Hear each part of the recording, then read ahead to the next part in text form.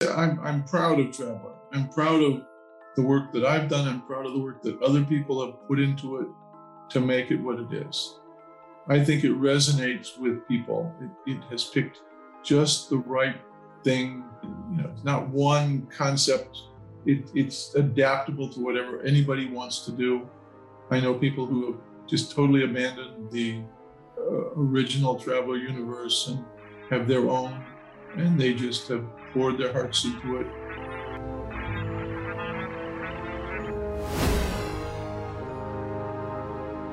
Hi, welcome to the Daiku Podcast. I'm Gary Snow, and joining me today is Mark Miller. It's a great pleasure to have you on, Mark. And Mark is the creator of the best-selling sci-fi role-playing game of all time, Traveler. The game was so influential that it ended up in the Adventure Gaming Hall of Fame, where Mark is also himself an inductee, only behind Gary Gygax when he was inducted into the Hall of Fame. And Mark now runs Far Future Enterprises, who owns and maintains the Traveler brand, as well as the author of Agent of the Imperium, which was published in 2020. Mark, welcome. Thank you. I'm glad to be here. I'm interested to see what you're going to talk about. Yeah, I know there is not a week that goes by that I don't see some new designer picking apart Traveler as part of an analysis or a thesis of like why the game works so well and the structure that you created. And when you think going back to it, and I think it was 1977 that it was you created it. A long time ago. So let's dive back into that time, and maybe you can tell us how you got started in gaming in the first place. Oh my goodness. You point out that 1977, so that makes it 2027 is going to be the 50th anniversary of Traveler. And some of my people have already started sending me little notes. And what are we going to do for the 50th anniversary? And frankly, if we can come up with great stuff, I don't think we'll wait, but it'll be fun. I started in gaming because I was looking for something to do. Frankly, at the time, and that would be the early 70s, Bobby Fischer was big in chess, and I was watching the matches on TV. And when I ended up down at Illinois State University, I met the people of the game club. Frankly, I went to the chess club, and we all know what chess is like. I don't mean to put chess down, but it is very concentrated on playing chess. And I was looking for more sociability. And I ended up at the Strategic Games Club, which was Frank Chadwick and Rich Banner. And with that, I encountered games that I would never have encountered. The Avalon Hill games, the SPI games, the board war game hex and counter games. And they taught me how to play. And in the course of me working with them and learning how to play, I got into game designing, and we started a game company. And it was all hex and counter games. It was Dryneck Osten, Russian Front, World War II. I did Triplanetary, which is science fiction. I did Chaco, which is the Bolivians versus the Paraguayans in 1932, a war that still no one has ever heard about. We joined forces with Lauren Wiseman, and we created the core of I think, a wonderful game company. When we had a good time, we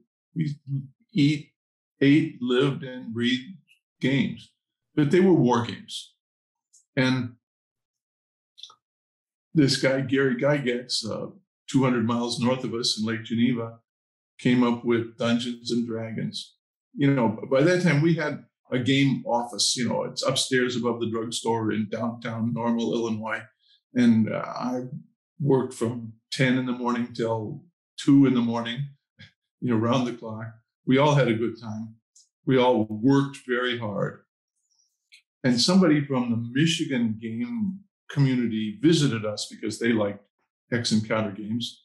And by the way, they pulled out their copy of Dungeons and Dragons. And don't remember quite how they started it, but it took our company by storm.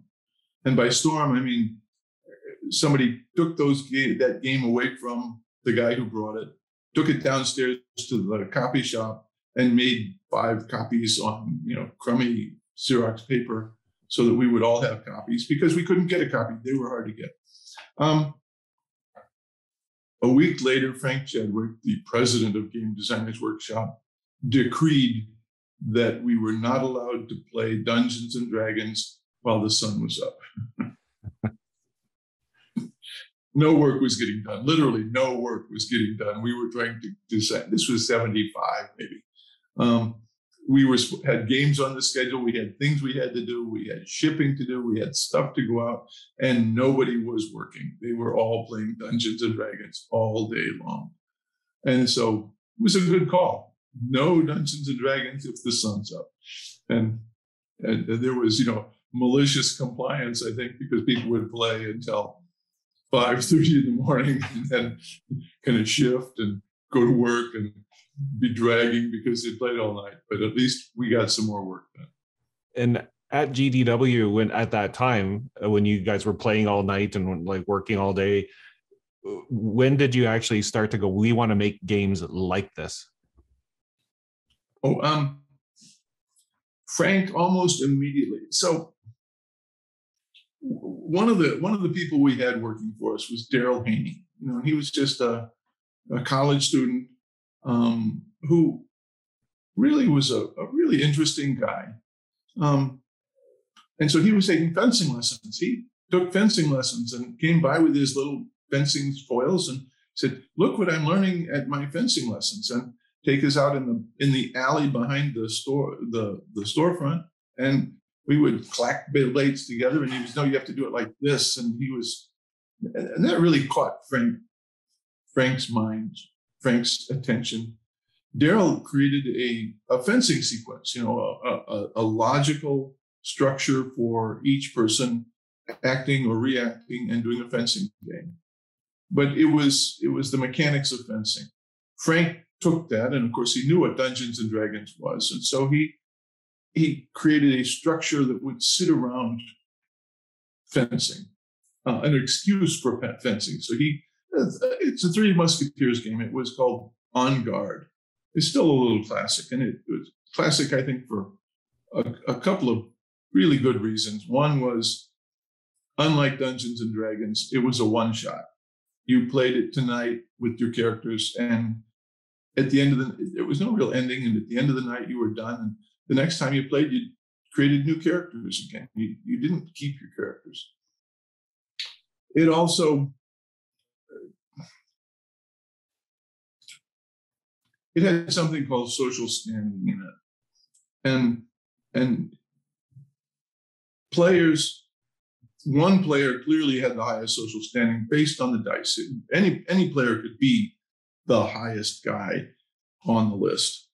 And everybody else had to suck up to him because he was the biggest guy. He was the most influential guy. And you got more social points if you got his attention and he deigned to pay attention to you. And so we would have, some casual player be the highest social standing, and everybody else really sucked up to him. I thought it was a lot of fun. And it was a new guy every time because it was all based on the dice. I call it genius design concepts. I mean, this was a wild west of game design at the time. You could do anything, try anything out, and people would buy it, and you would get feedback, not like the internet today, but it was a fun time. In fact, Gary Gygax saw that game and commented approvingly, mostly because it wasn't a clone of Dungeons and Dragons. And Gary, in addition to being an advocate for Dungeons and Dragons, was an advocate for role-playing games in general. He just didn't like people to file the names off and put their own names on a variant of Dungeons and Dragons. That was in 75. So then we had that history of playing a game. And sometime in late 75, early 76, I said, there are no science fiction role-playing games out there. I want to do one. To which the response was, "Oh, sure, go ahead." So I spent the next year or so working mostly nights, putting together a game sequence, putting together game rules, doing what I thought would be a reasonable way to play a science fiction role-playing game, which was an education to me, because I thought, never having thought critically about science fiction, that all the answers were in the science fiction stories I'd read. And I came to discover that nobody really talked about how much fuel you needed to get from here to Alpha Centauri. Nobody really talked about how much fuel was used or how much crew was necessary. Where it was necessary for this story, they talked about it, but the nuts and bolts were just hidden from us. And I had to make them up, which I did. And my mantra, my thesis that I had is, I thought it had to be understandable to a player who just picked this up and knew nothing about it. And I think that that's what Traveller does. It's easy to understand. It's not some strange concept. So I remember one of the game design concepts is, how do we have enough energy to jump from here to another star system? And one suggestion was, a controlled, contained nuclear explosion inside of a drive. So it had to be very strong, and the containment capsule, and you detonated this 20 kiloton device. It created enough energy instantaneously to be absorbed and used by the jump drives.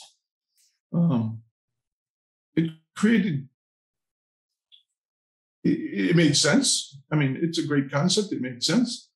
But if you express it like that, the first thing you get from your players is, I've got an atomic bomb.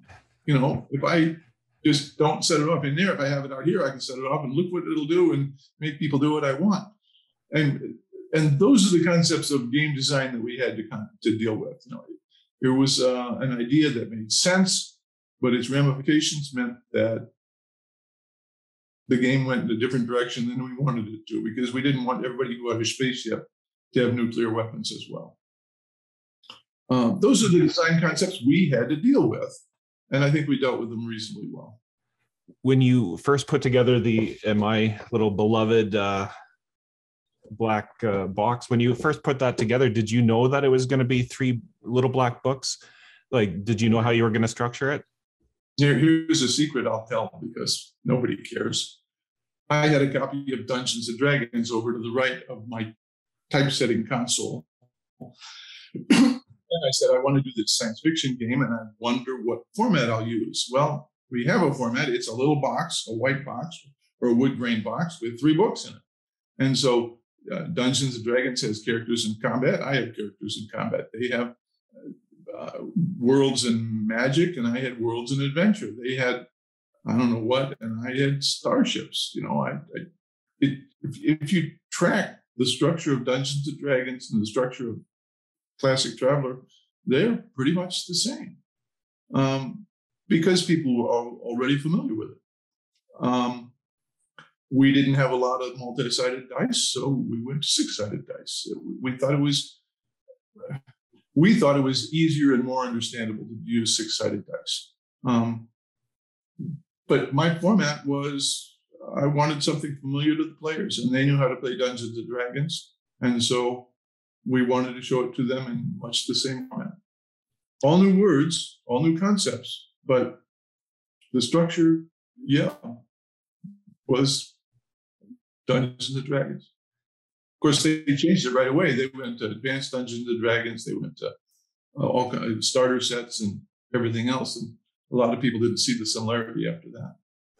And for the covers, I have to ask, the black covers with the red strip, in like artwork and that kind of stuff. I mean, it's so iconic now, but at the time, like, did you think about how you were going to design them and like the artwork inside, and like what process did you go through for that? I won't say it was accidental. I've talked about this before, and one way of interpreting it is certainly we didn't have any artwork and we didn't know where to get it, because we're a game company, not a publisher of any real power. We didn't know we didn't have access to good artists. That took work, and you have to remember this was cold. It was, I call the cold type era, but it was pasting things down on paper and making separations and giving instructions to printers. Today, you just get a picture on your screen and show it to a printer and give them the file and it'll print it. Then you had to kind of make things work with several steps of graphic design. And one of them was color pictures were hard to get and they were expensive to print. We weren't printing a lot of color box covers at the time. I was also pretty much doing this game by myself. I mean, it's not like at the same time, Game Designers Workshop was publishing several other games. I literally published 2 other games at the same time. One was Raffia, an Ancients war game, and the other was Imperium. As a wonderful board game. The first one we'd done with a mounted board. I was very proud of it. And at the same time, I was doing Traveller. And so when the time comes to say, we're going to have to make this final production step, what are we going to use for art? Well, we had some art, but it really didn't look good. We had some ideas. Maybe we'll print it on silver foil paper to look like metal of a starship. None of that seemed to work. And we were up against the wall on it. And, things were designed at that point over a light table. You have, fluorescent lights under milk glass and paper on top of it, and it shows through. And Rich Banner, in this moment of, design genius, said, let's try this. He says, we'll make the box black. We're going to put the title in Optima, which is a very sophisticated font.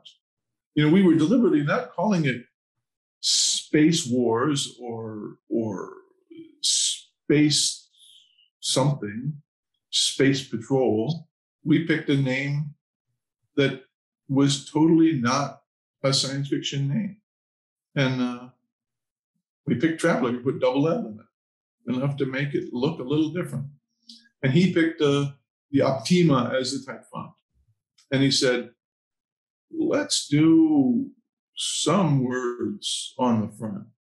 And of course, words like radio, get our brains cranking far better than television and illustrations.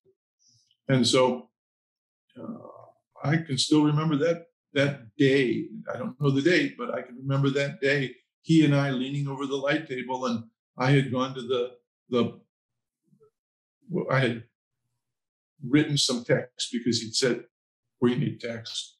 And I'd written the distress call, and he just kind of pushed it around on the table and put it in place and said, and of course it was white with black type. And he was saying, this is going to be red and this is going to be white and the whole thing will be black and it'll be very stark, but we won't put stars on it. That will mess it up. And there we are. So, you say iconic. And of course, we beat that icon to death, putting it out there. It was noticeable. It made us look different than every other box on the shelf. And I think that's the genius. I don't know that, I don't even think Rich Banner would say, oh, I knew it was going to go like this. He didn't do that. I know that. But he did lay the groundwork for something that could be used iconically. You say iconic. You look at Magic the Gathering and their box, 20 years ago with the Minotaur on it. And that became iconic for Magic. Well, they didn't intend it to be iconic.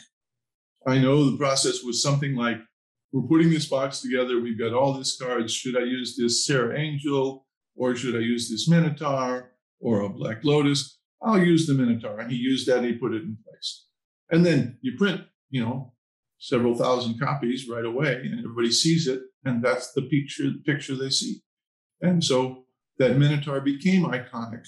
It's as much because you use it a lot that it becomes iconic rather than it's just brilliant. Of course, the artist, I think, believes that he drew the best Minotaur there ever was. And that's why it went iconic. And I'll let him think that. But it's the public sees a lot of it and it becomes iconic.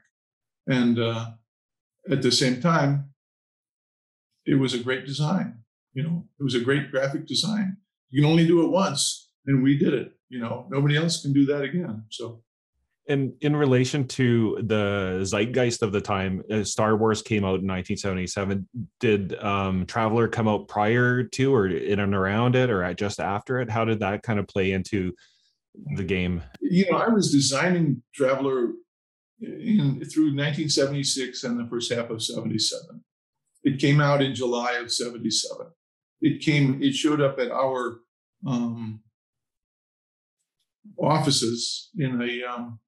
I think it went to the printer sometime in early June. And Star Wars came out in June. Today, you would know a movie like that's coming for months before it comes out. Here, there was a review of it in Time magazine that said, Star Wars, this is a great story. This is a great movie. And that's when we heard of it. It was literally when it showed up somewhere in the theaters somewhere. And so saw some pictures in the paper, in the reviews, but just one or two. What are you going to find? There's no, we're so blessed today by instant communication, but then we didn't have it. I remember that we were done. The game had gone to the printer. Now we kind of had a little lull of time. Lauren Wiseman and I said, let's drive 120 miles to Chicago to one of those theaters and see Star Wars. And we did. And of course, it was Traveller. We were clear, this is great. This is Traveller. But it was a total parallel development because we did not know it was coming until it showed up. Did it provide an uptick, do you think, for the game? Did people suddenly go, I want to play Star Wars in the Traveller rule set? Oh, clearly. It wasn't so much that some people I'm sure played Star Wars with their Traveller sets, but I won't discount it. I certainly think Star Wars and Traveller came out within a month of each other, and they both shared a common appeal to the marketplace that wanted to see science fiction, whether in gaming or in movies. Gaming was desperate to have a good science fiction alternative to Dungeons and Dragons. Certainly the market that GDW sold to was less a fantasy and more a historical or a science-based attitude.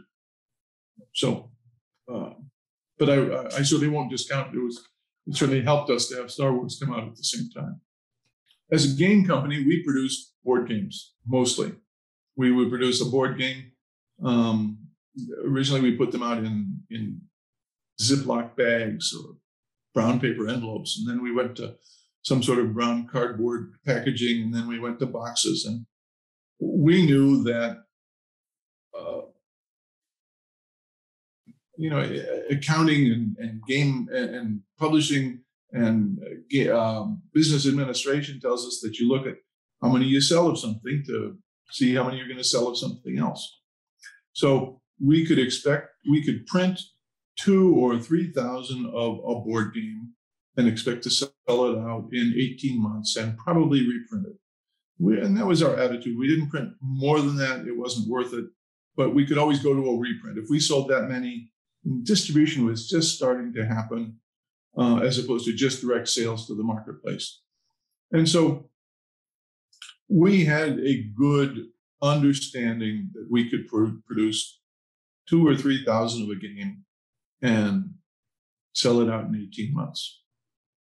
We did Traveller. We produced 2,000 of the original books box set and sold it out within a month. Went back and reprinted another 2,000 And we printed a total of 10,000 copies in the first year of just the 3 book set in a box with no support, no adventures, no additional materials, no magazine to support it, no nothing, just sending out a mailer to our mailing list and it going to stores. Well, 10,000 versus 2,000 or 3,000, that's a huge number. That's a huge pent up market demand for what we had. And that just kind of sat back and watched it for the first year. And at that point, we said, we need to support this game. People want more material for it. So we did the easy things first. I say easy, but they were also in demand. 1,001 characters and animal encounters and all those things. And we got to go back to the game rules and say, well, these rules could be more clear. These rules could be expanded upon. And we tried doing that. And that's the first sets of things that we produced were things that people wanted, that were helpful to them. And of course, we had to start doing adventures, big spaceships and all that. Yeah. Well, I know that some people really appreciated the fact that the design was so open to the creation of your own worlds, your own sectors, and that kind of thing, that it left room for some creative decisions. But you kind of alluded to the fact that there was a real demand for adventures and that kind of thing. But if we take a step back to even the rules themselves, the character creation process, and time again, people have talked about how ingenious it was for you to do the life path. And that was the first time that anybody had ever seen that in a game. I mean, it was, early days. Can you tell us how that concept came to be in your head? So we had a game, it was called Imperium, and it's not the Imperium that we published, but it was a different game. And it was a strategic space exploration game. And it was a game map of a hex sheet, hex encounter game. It was everybody starts from Earth, and we're going to go start exploring. We had alien races in it. We had a variety of alien races. We had mercenaries. But it was star systems, many hexes between them, with slower than light exploration. At one point, it was called Wagon Train to the Stars. You would launch a ship, and it would make its way towards that star. You'd launch another one, and it would follow because you couldn't wait until it got there. And it was economic. You would build things, and it was a really tedious bookkeeping, accounting game of space colonization. And I'm glad we never published it because it would not have been exciting. It would not have been fun.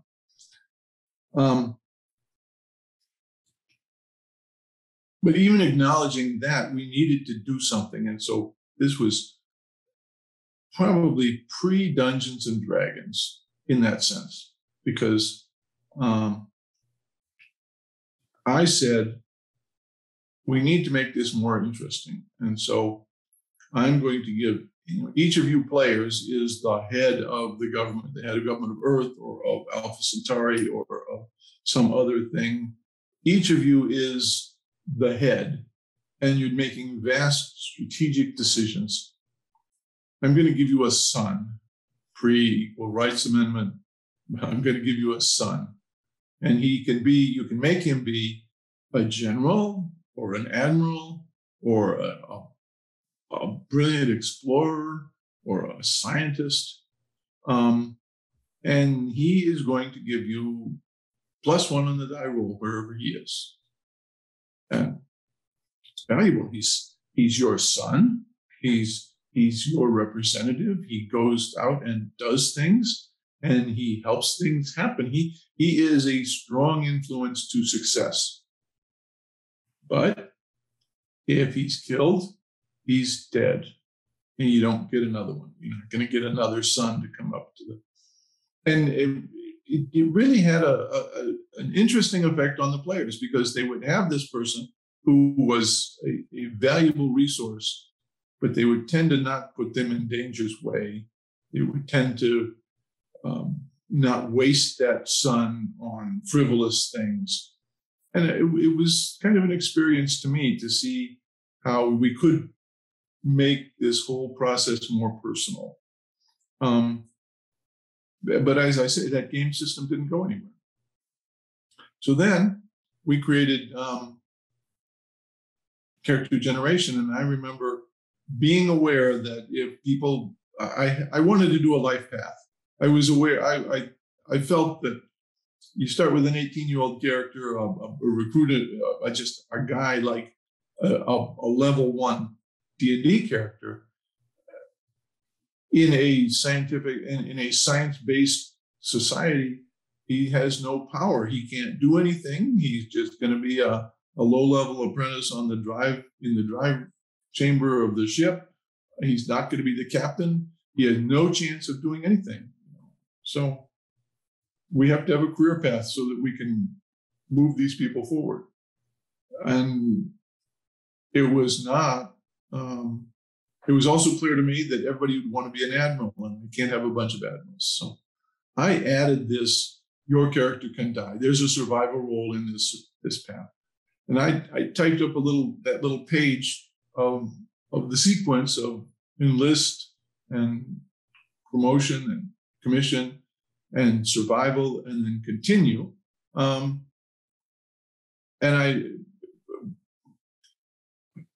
we had a typesetting machine. It was a huge IBM monster, electric typewriter thing that would typeset. And so I printed the page out. It was literally, that size page. And I handed it to people and said, let's test this out. And they all generated their characters. And the first guy came along and died. And we all howled at how greedy he was trying to become an admiral. He couldn't get past, a Navy lieutenant because he really did not analyze his characteristics well enough. So, but I thought we had something when that happened because it was fun. And we all wanted this game to be fun as well as interesting and compelling. And that thing was fun, and everybody enjoyed having their character die. And literally, this was before they started adventuring, before we had tested the combat system out. This is early in the book. We typed it in order, and it was just a lot of fun. Well, and you see that so influential nowadays. Like I've had a lot of creators talk about how that the background of the characters are so influential in adding flavor to the actual game, and how it just jumpstarts people right into playing, that they have all this background that they can start to work with. And obviously you have been widely credited for that within the industry. And then the other thing that you've been credited widely for is the skill sets that up until then, I don't think there was skills anywhere in any role-playing game, and you implemented them as part of the characters. Thanks for asking about that. Let me go back for a minute. It just comes to mind that in the design of the character system, the other thing is the continue role. Can I continue? I graduated from the University of Illinois with a degree in sociology and a commission as a second lieutenant. And I was going to be an Army career officer. I was going to spend 20, 25 years in the Army and then retire. And so I learned my craft of the sociology degree is perfect for becoming an air defense officer to shoot down airplanes. And of course, that's a great skill set to take to Vietnam, where they have no use for that. So they made me a motor pool officer instead. And then when I came back, this all influenced character generation, you have to realize. I came back, I literally had been to Vietnam for a year, come back, and everybody, all of my classmates in the Army had not gone to Vietnam. And so I met them again, and they all had one little ribbon on their uniform that said that they were in the Army. That's what that ribbon was for. And I came back and I had 5. I had, a ribbon that says I was in the Army, and another one that says I was in Vietnam, and another one that says that Vietnam appreciated me for being in Vietnam, and then one that said that an Army Commendation Medal that said that I'd done a good job and not screwed up, and a Bronze Star, which is the equivalent of telling an officer that you've done a good job and not screwed up. And I had all this salad on my uniform, and I looked a lot better than they did. And everybody thought I was a much better officer than those guys were, because clearly I had more recognition for it. Yeah. And then the Army told me, we don't need you anymore. When my time was up, you can't keep in the Army, go away. And I just thought, yeah, I'm going to include that in character generation as well. Well, it's funny how your life experiences and your own history have influenced your design principles or just ideas that you implemented in the game. Yeah, no, and it is. I learned from life, and I just used it, and I literally was using it. I mean, this is how I think it works. Another thing that I did, we'll get to skills in a minute, but one of the things is that clearly you can't just stay in the tip-top physical condition. And so you hit a point where you're 35 or so. And if you remember that at this point I was 30, 1977, I was born in 47. I was about 30 years old. I'd spent a whole term, 4 years, working for Game Designers Workshop, designing games, But I had to do an aging system. So I thought 30, 35 is when you start feeling it. And then mental issues at 65. And it wasn't a lot. It was just, you would maybe lose a point here or there. And here I am, 30, 40 years later. And that was such an accurate way of how aging works. It just, maybe you can exercise a lot and keep from losing that point this time, but it keeps coming at you, and eventually it's going to get you. And so I think I'm better than most in terms of where I am on my aging sequence, but it's still getting to us. Well, I think it's really good. And when you see movies or books and you see the spread of ages, like, obviously in most movies nowadays, you've got your 20-year-olds that are kind of like the hub of it, but you have your wise veterans and young upstarts that are kind of still immature and but faster and stronger and all those types of things. So you were really able to create probably what it represents a lot of the fiction that we consume, as far as that nice spread. And, in Dungeons and Dragons, I think everybody kind of just goes, well, I'm just, accounting for elf ages and stuff like that. But you're like in your 20s, or that everybody's at that same point, and rarely do you get forced into an older age. But your life path system actually creates a nice fictional setting and some interaction between those. It does. And I think that, behind the scenes, role playing is a great hobby for kids, because it let us do all kinds of things that you can't do otherwise. There's a great Highland quote, which I'm going to mangle, I'm sure, but, he says, every man should be able to, plan an invasion, fix a tire, a bunch of things, and budget.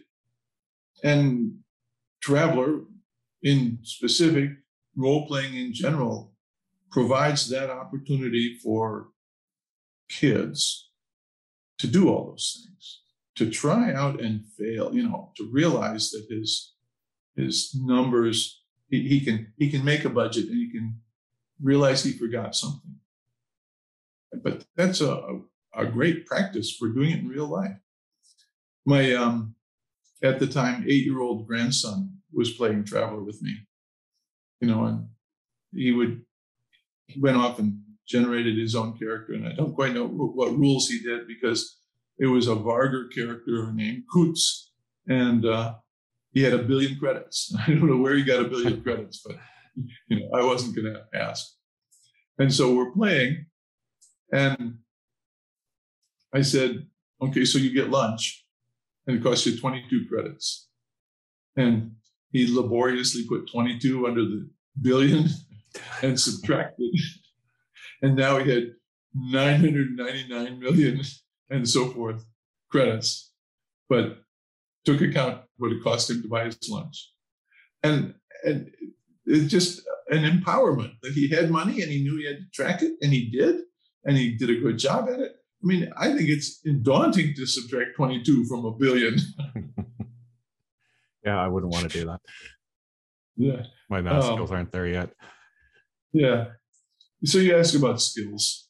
Yeah. Skills was another way of dealing with what people could do. We're fortunate. We have science fiction in front of us. We have all these stories. We know that you write about a character, and it's not mentioned specifically, but if you read a story, you could probably evaluate that story and say, this guy has these skills. He's an accountant. He's got a math skill. He's got, he gets in a gunfight. He's got a gun. Well, he's probably got a gun skill. There are all those things that are fun, important, and tell us what this guy can do. He can't just do anything. And as soon as you start adding science to the mix, you need skills. Of course, I would argue that if you're doing Dungeons and Dragons, you need skills. Does this guy can he ride a horse? Could everybody ride a horse? Can he? How good are you at non-combat situations? Which we come to it brings us to a criticism. All these systems tend to emphasize combat. They come from a war game or a miniatures war game background, and it's about resolving conflict with violence.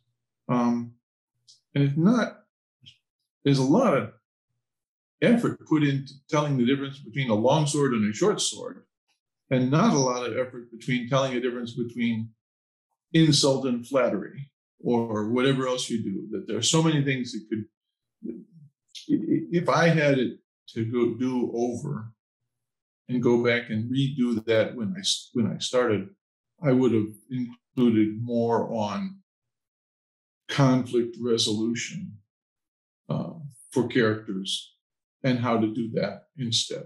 It's there, but you have to dig to do it. And that kind of brings up an interesting kind of game design philosophy of, and I'm not too sure if you've been paying attention to some of the, OSR space or FKR space, all these acronyms, but it's trying to analyze the difference between like old school gaming philosophies like you would see in ODD and Traveller versus some of the newer ones. And the idea behind it being that, rulings over rules, that, there's a lot of gray area for those kind of social interactions to take place. And you are melded with your character just because your character is unintelligent. But if you're an intelligent player, you can use that to your advantage. And those social interactions are kind of piecemeal of that as far as how you play the game.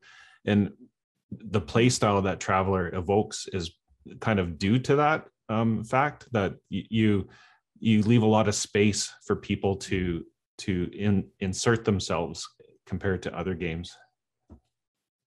I won't say compared to other games. I like the system. It's a simple system. I've lived with it much of my life now, and I think it works well.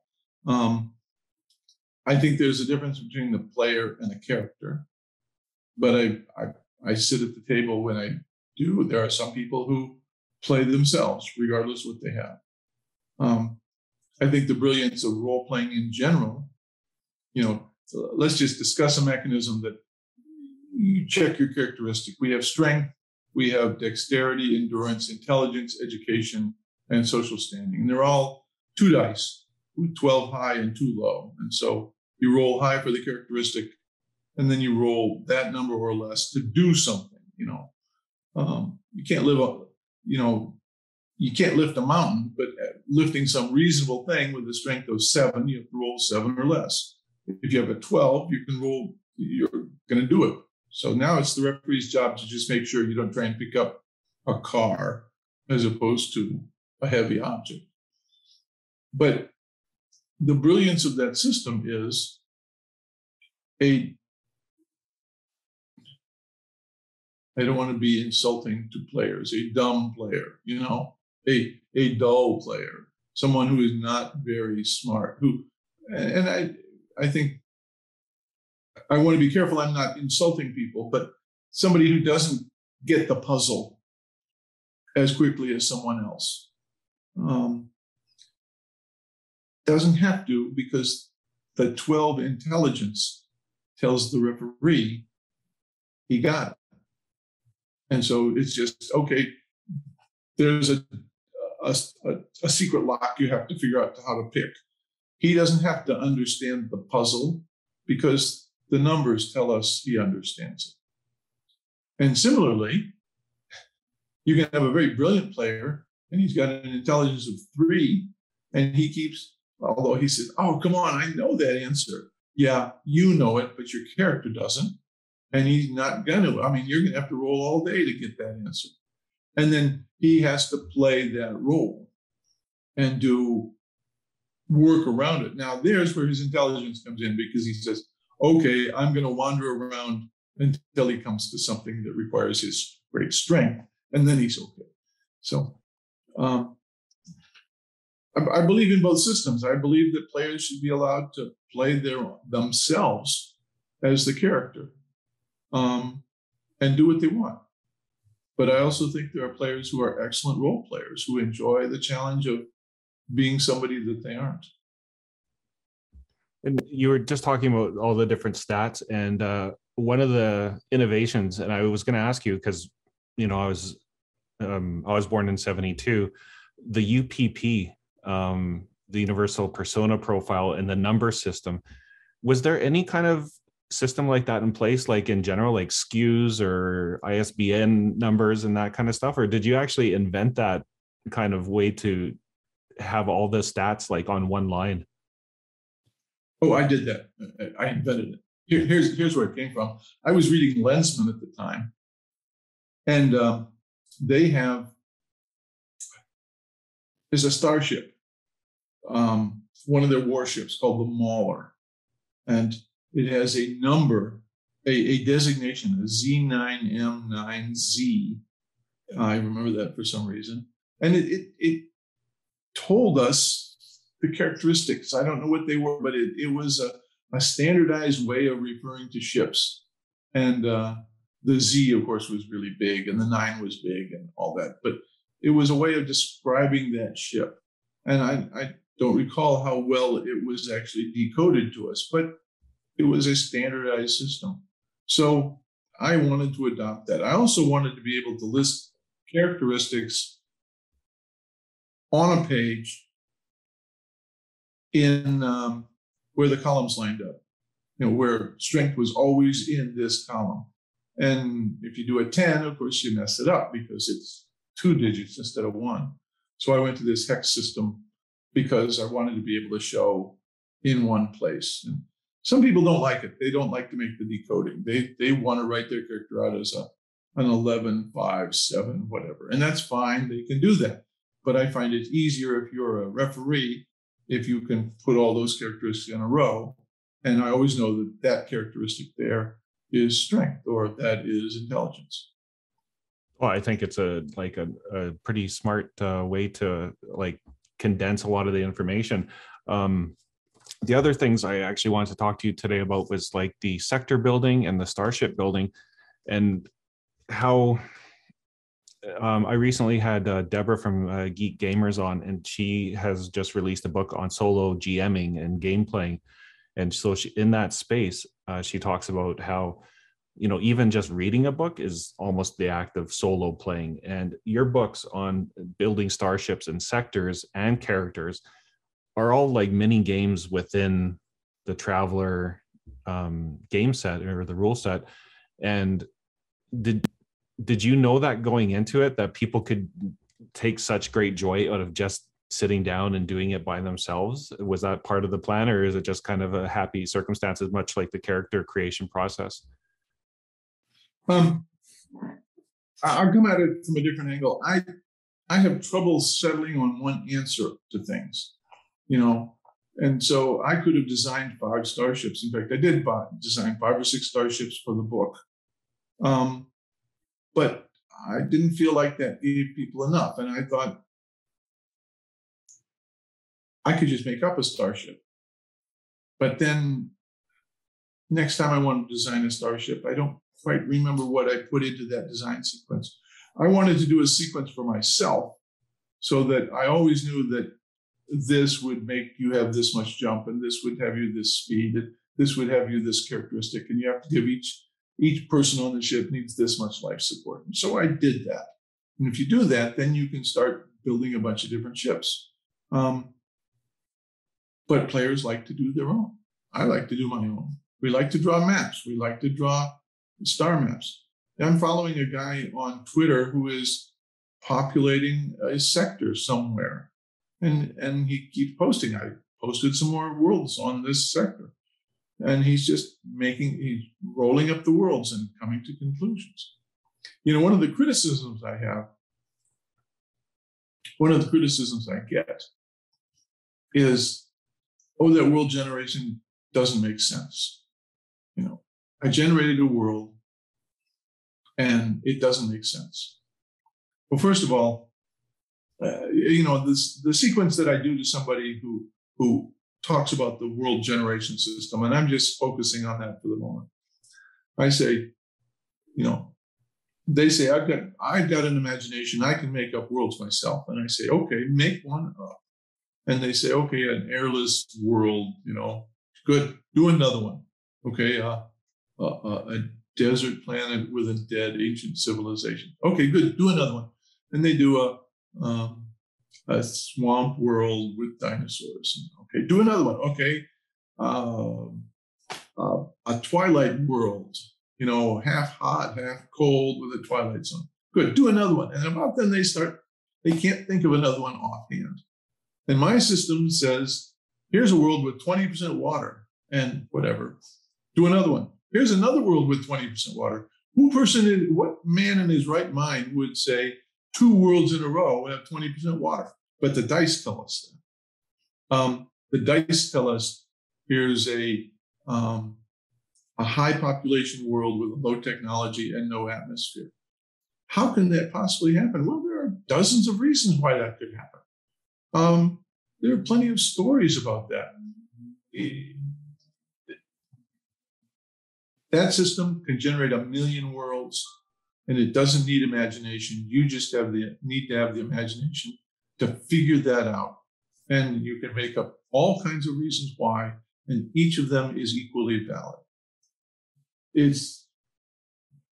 I don't mean to be short with players, but when they can't see that there's something, they're too caught up in trying to make things fit, not stories, but some sort of preconceived idea of what worlds would be like out there. And we want to be challenged by those statistics to have a good time. A world with, and I just mentioned that world, a world with high population, no atmosphere, and low technology, just blossoms for the imagination. It just challenges us. It's a great adventure. You land there and you want, is my ship safe? Are they going to try and steal it? Do they even know who I am? All those things. It's a great idea for a story. And that was the purpose of the generation system, is to give people things that where their own imagination fails, that we spend our imagination, if one person could imagine everything, then, they could write their own novels and be intrigued by them. But there are thousands of people out there writing novels or movies every day, and there are things that I would never have thought of. And that's what the dice are doing for us here to make it easier. I did not understand how much the systems would become mini games of their own. But they are what enable people to play Traveller without somebody else there. So in one sense, there is a large contingent of the Traveller population are introverts who sit home and do this stuff themselves. They read them and enjoy them themselves. Then that's solo gaming. And we never had a specific solitaire process, but the whole game is conducive to solitaire play. Were you surprised when people started reaching out going, well, I want adventures, I want meta plots or like worlds rather than building the sectors themselves? My original thought was Traveller would be, GURPS hadn't come along. It would be GURPS. It would be a universal science fiction system to do anything for anybody. Pick up any space novel, any science fiction story, and you could map it to the Traveller system. That's too ambitious a goal. Even GURPS, of course, publishes book after book after book, adapting GURPS to specific situations. There was an early review of Traveller where the player said, I need adventures. I want GDW. That's the failing of this rule set, that it does not provide me adventures to play. And the editor inserted in the middle of this review, and I won't buy a game that does that because I want to be free to do myself. Well, it doesn't hurt you if I produce adventures for this because you don't have to buy them. You can play the basic set and don't worry about it. But there was a pent-up demand for more material. And if you have a navy, you have to have an empire that owns the navy and tells it what to do. If you have an empire, you have to have a government system. So you have to have functionaries and bureaucrats. And how is it elected? Does that work across hundreds of light years? I guess they must be hereditary rulers. Okay, we're going to have nobles. And it is the logical extension of that. You know, the other thing I had in my mind is I wanted this to be transparent to the user. I wanted it to be intelligible. People ask, how does the empire work? And I point out that you can map it to the United States. There are high-tech cities. There are barren territories and deserts. There are low-tech cities. I mean, little towns with low population are totally dependent upon the highway system for everything they get. There are high-tech cities. There are lawless areas. There are places that you and I don't dare go without a group with us and some confidence that would make us safe. And that maps directly to the empire. That maps to all these different worlds of high-tech and low-tech and high law level and low law level, population, all those things, they map to it. You can also do, they say, how can I have a starport on this low-tech world? And I say, okay, let's map it to the Earth. And pick Rwanda has a very low tech level and a very low economic level, and nevertheless, it has an international airport, and jets can fly in and be refueled and serviced and fly out again. So it seems to me, if we can do that with Rwanda, we can do it with a low tech world with no local abilities to support the starport, but you could have a starport. I keep trying to justify what they are, but I'm trying to teach as well that if you look around you, you can see examples. I mean, literally, the entire world depends on jet engines, but they're only manufactured in about 5 places in the world. So, yeah. The worlds that have been built, you mentioned the board game Imperium. How much of that ended up into your setting, your baked in setting? Yeah, Imperium was literally designed in parallel with Traveller at the same time. I mean, literally, we were producing both games at the same time. But Traveller, curiously, has never had Imperium has never had the Traveller name put on it. You know, it was always an independent game. It was set in a different era. We never felt the need to slap the Traveller name on it. People kind of knew that anyway.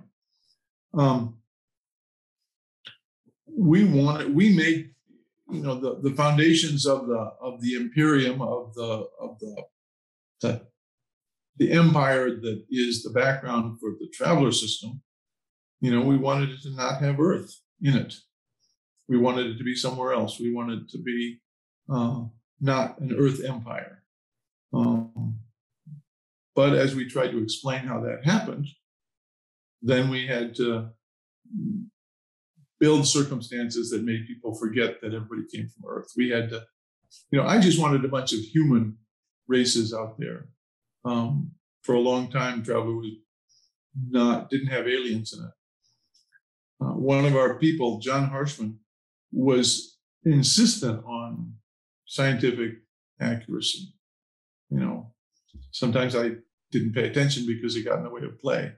But he said, you can't have hundreds of human races out there, all human, and they didn't come from the same place. You know, that is impossible. And he convinced us, so we had to come up with some reason why humans all came from Earth, and then that idea was lost in the clouds of history and prehistory. So we did that, and it helped shape what the system was. I mentioned John Harshman. He was the one who said, instead of having a monster table of here you made a monster or alien beast, let's do an encounter table based on ecological niches. You know, that you have grazers and you have herbivores and you have carnivores and you have the food pyramid, the hierarchy of carnivores and omnivores and herbivores, which helped set us aside, establish that we were different, because we tried. It certainly was a very basic scientific approach to having animals that you encounter, as opposed to just, oh, you met a big monster and he jumped at you.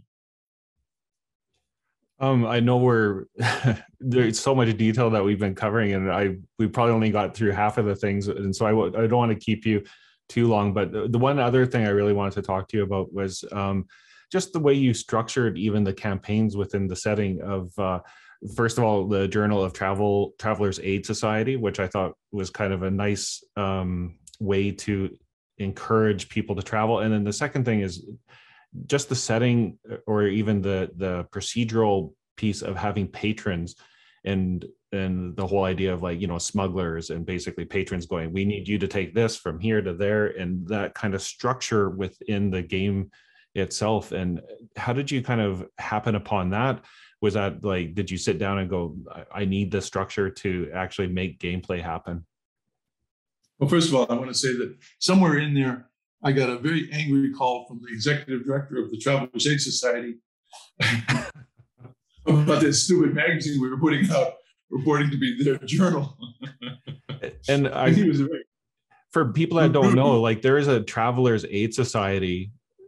I don't think it's as relevant today as it was at one point, but it really was a big organization, and I can see that's where you got the idea for it. That was exactly, you know, it was on the decline, but this guy, he would call me up and rude and said all kinds of terrible things to me. And I just, you know, kind of had to just nod my head and hang up, because he just did not get it.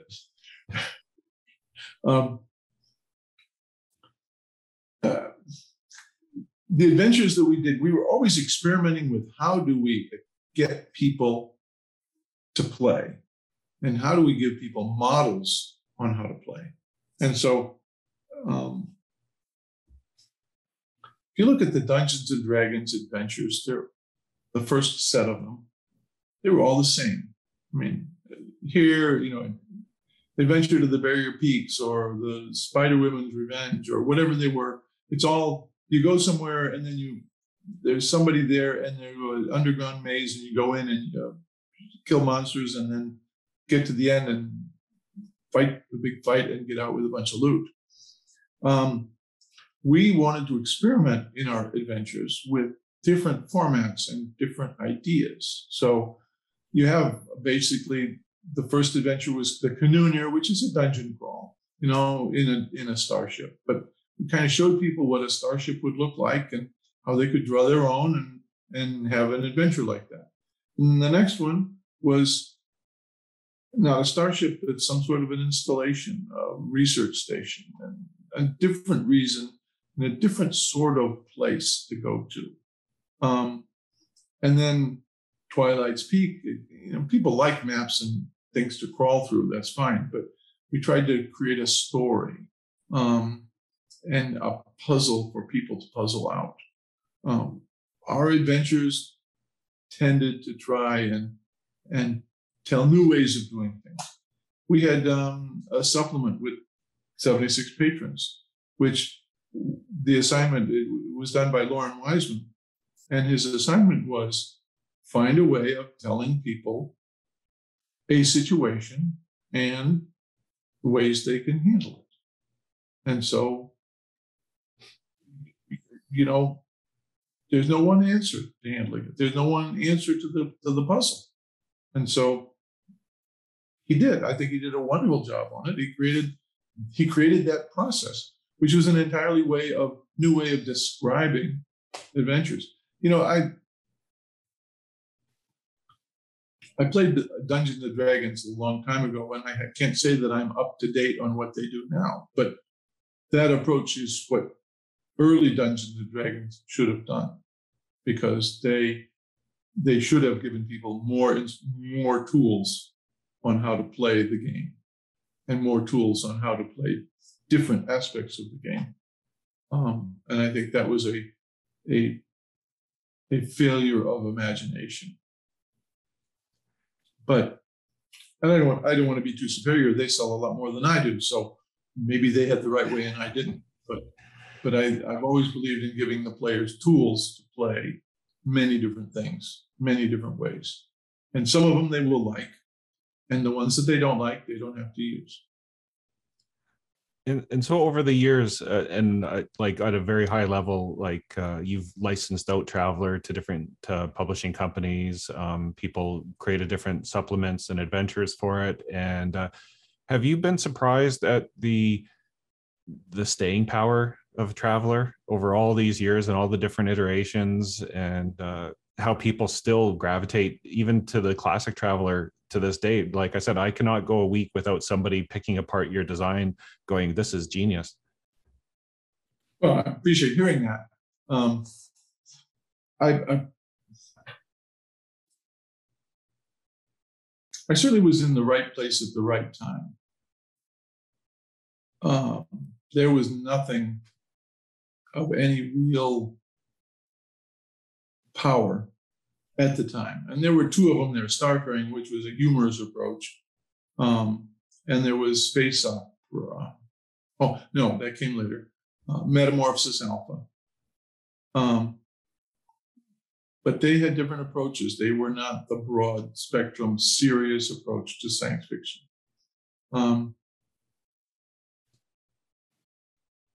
I'm surprised. I'm not saying I'm proud of Traveller. I'm proud of the work that I've done. I'm proud of the work that other people have put into it to make it what it is.